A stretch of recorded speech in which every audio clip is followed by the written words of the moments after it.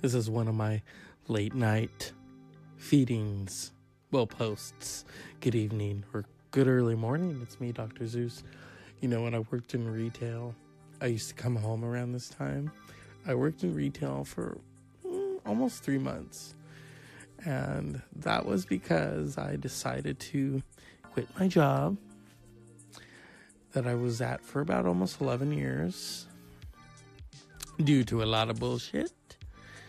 And so that was my last resort. And it was a learning experience. Because see, when I do things, I think, okay, well, I can't really regret it because I did it and I have to move forward. But it was, in a way, it was almost like Dante's Inferno. Because whenever I would go to the back room where all of the employees are, the lockers, I would always keep my phone on me, which I'm sure they didn't like. Because they did catch me once and they told me, we find you doing that again, we'll fire you. Okay. Yeah, but it was like the 9 realms. It was Dante, 9 realms of hell. And, but it was a learning experience. The first time I had to do the register, I was sweating like Whitney in the 90s. And, I'm not a good counter. I'm not good at math. So I was like, oh God, I gotta count the money. I was always happy when they would use a card. And for a time, I would have nightmares where I would hear that sound, when the card has been rejected or they press the wrong button.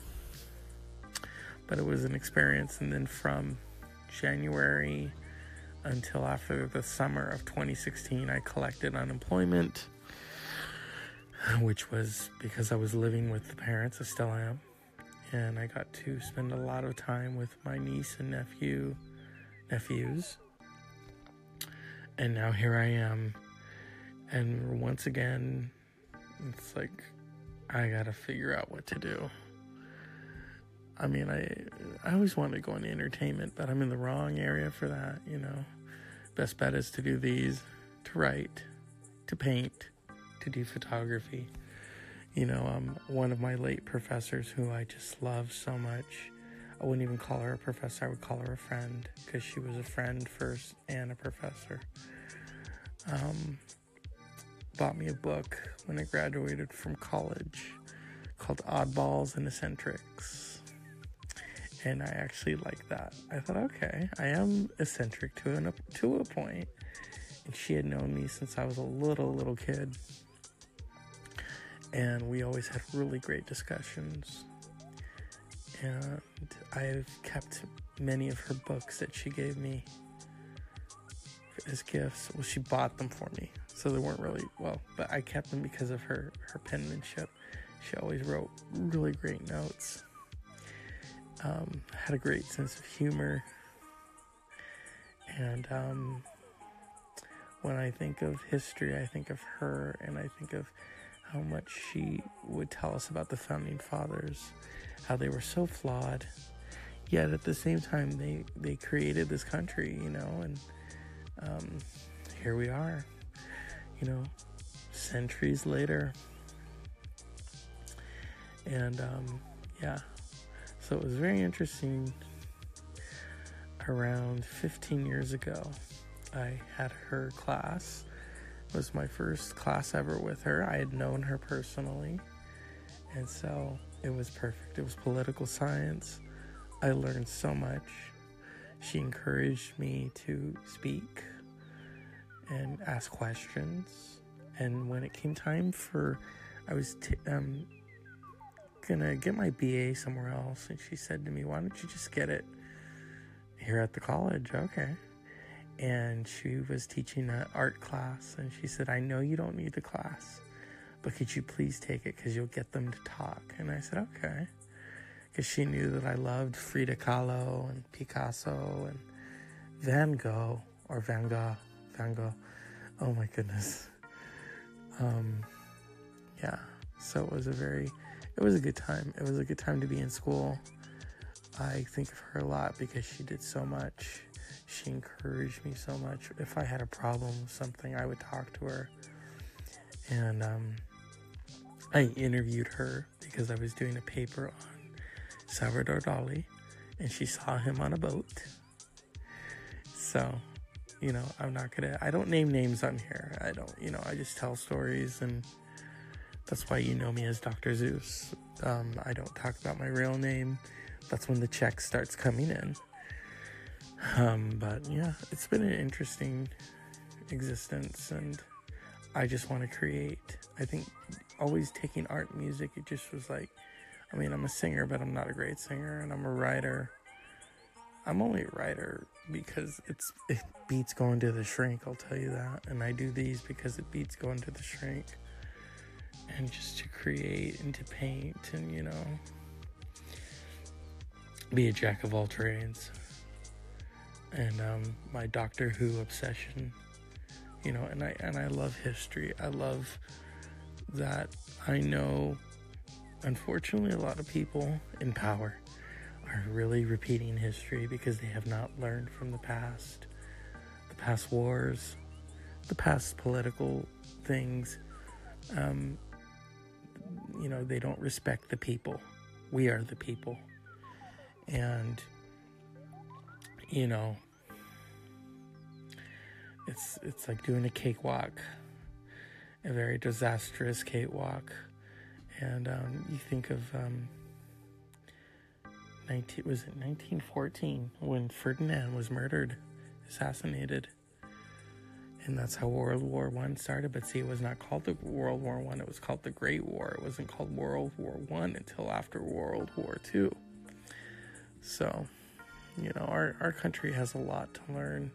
And it's the youth. The youth are going to change the landscape. They always have. You think of the music. You think of the Beatles, the Doors, Janis Joplin, the youth, the music that gave us emotion. Emotion, it was there, but, come on, I love Frank Sinatra, but he's singing so smoothly, and he's crooning. He's not torch singing like Patsy Cline or Janis Joplin. Oh, God, I love her. When people say they don't like her, I'm like, okay, what's your reason for not liking her? Is it because she did drugs? Is it because she lived openly?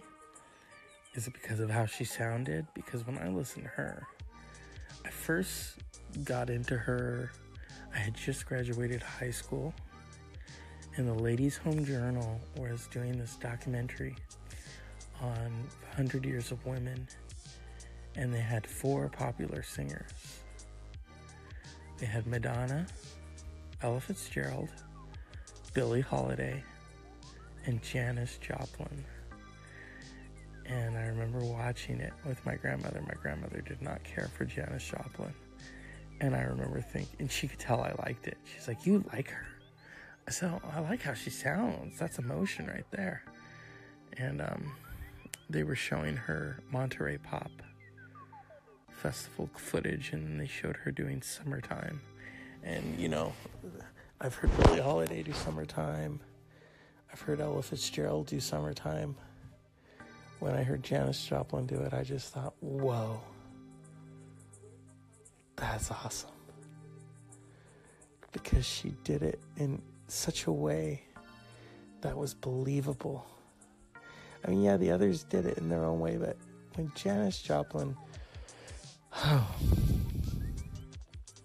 when she did that vocally, you could hear it. Or one of my favorites that she did was One Good Man, and she's talking about she wants a mansion in the South, and she wants someone to be sincere. I love that stuff. I did a podcast on the Doors. I love the Doors. I love the Doors more than I do the Beatles, because the Doors for me were a band that was made of several components: dark, light, death, life, the midnight, the day, everything that you could read into it. They were 4 intelligent beings who were creating this music that was beyond flower power. I mean, Jim Morrison, those words, all sit a Roman wilderness of pain, and all the children are insane. And Ray Manzarek, the great keyboardist, impresario of the Doors,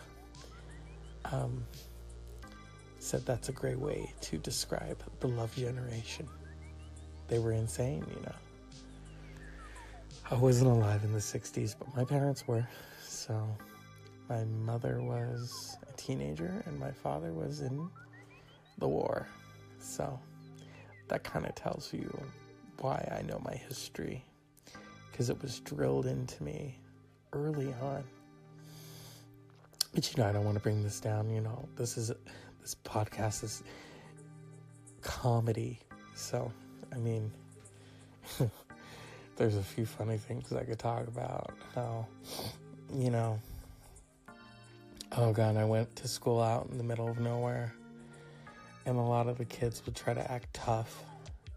Like they're claiming, I'm going to claim this color. It's like, we're in the country. What are you going to claim, a tomato? Or are you going to claim a cherry tree? Come on. And just the whole politics of everything. A few of them came from money, so they would just quit high school. And then next thing you know, you'd see them rolling up in a new car. I don't know, I guess that was hush money. In my family, you had to finish school. You either finish school or you get out. And they were not kidding. I remember, because I hated going to school, especially high school. Before that, I thought school was okay. And then there were times I didn't want to open the door. It was such an emotional fucking roller coaster. But I don't regret it. It made me who I am. It made me somewhat edgy and funny. I remember I went to graduation a year after I had graduated, and I was just cracking jokes, and the people were just laughing. A few people were giving me dirty looks, and it's like, why? We know how she got homecoming queen. Ooh. And it wasn't because of the floats. It was a small school, too small, and when you did something, you did it. And it makes me think of, I used to work for a major company. I used to work for Amazon, and we used to do these exercises to get ready. We would work from 11 p.m. until 7:30 in the morning, and we'd exercise. And one day we were doing an exercise, and unfortunately I wasn't wearing underwear. I forget why. And I didn't realize that my pants were failing. And we went to do a bend, and where you bend over, and my pants ripped open. So you should have seen the expressions. And so we were wearing these vests. So I had to go to the machine, buy another vest, wrap it around my waist. And then one of the managers was like, maybe next time you should go home and get another pair of clothes. I said, I live 43 miles away. Oh. And she just kind of looked dumbfounded. Yeah, it didn't last there, but, they were nice people. I mean, we would all kind of bounce ideas off of each other. I was the only non-smoker in my group, because as a group, we would all take a break together. And I would go and sit with them while they smoked. So, I don't smoke, though. And they'd have some interesting conversations. And, one of the managers came in one day and was talking to all of us, telling us how they chose us. And I said, well, I have a bachelor's degree. And the manager was like, you do? Yeah. Why didn't you tell us? I said, it's on my resume. Oh, well, in 3 months you could apply for manager. And I'm like, okay, that's kind of quick. But I didn't last there, so I love how they said, oh, we picked you based on your education. Well, if you're just now finding out that I have a bachelor's degree, I don't think so. Homie, don't play that. This is a late night blog, and late night TV is kind of now the commercials are starting. I remember in the 90s, that's when you knew it was time to go to sleep, is when Soul Train would come on really late. And then those commercials. Pick up the phone. Why be alone? Pick up the phone. Kick out your tongue. Let's play. I'm all alone. If I'm all alone, I want to go to sleep, okay? I don't want to pick up the phone. Kick out your tongue. No. But this break week has been great because I've been going to bed late, waking up late, and not giving a flying fuck. And I need to figure out what I'm going to do with my life. Because it needs to be fun. But it needs to be also work. Fun work. An oxymoron. Jumbo shrimp, fun work. Not always. So I'm going to leave you with those thoughts. Good night. It's 1:16. This is a special edition of Dr. Zeus, the podcast. I will probably be tired after all that egg hunting and eating the candy. Good night, and in the words of Jenny Poulos from Flipping At, this is Dr. Zeus's podcast. We appreciate you. And I do. Good night.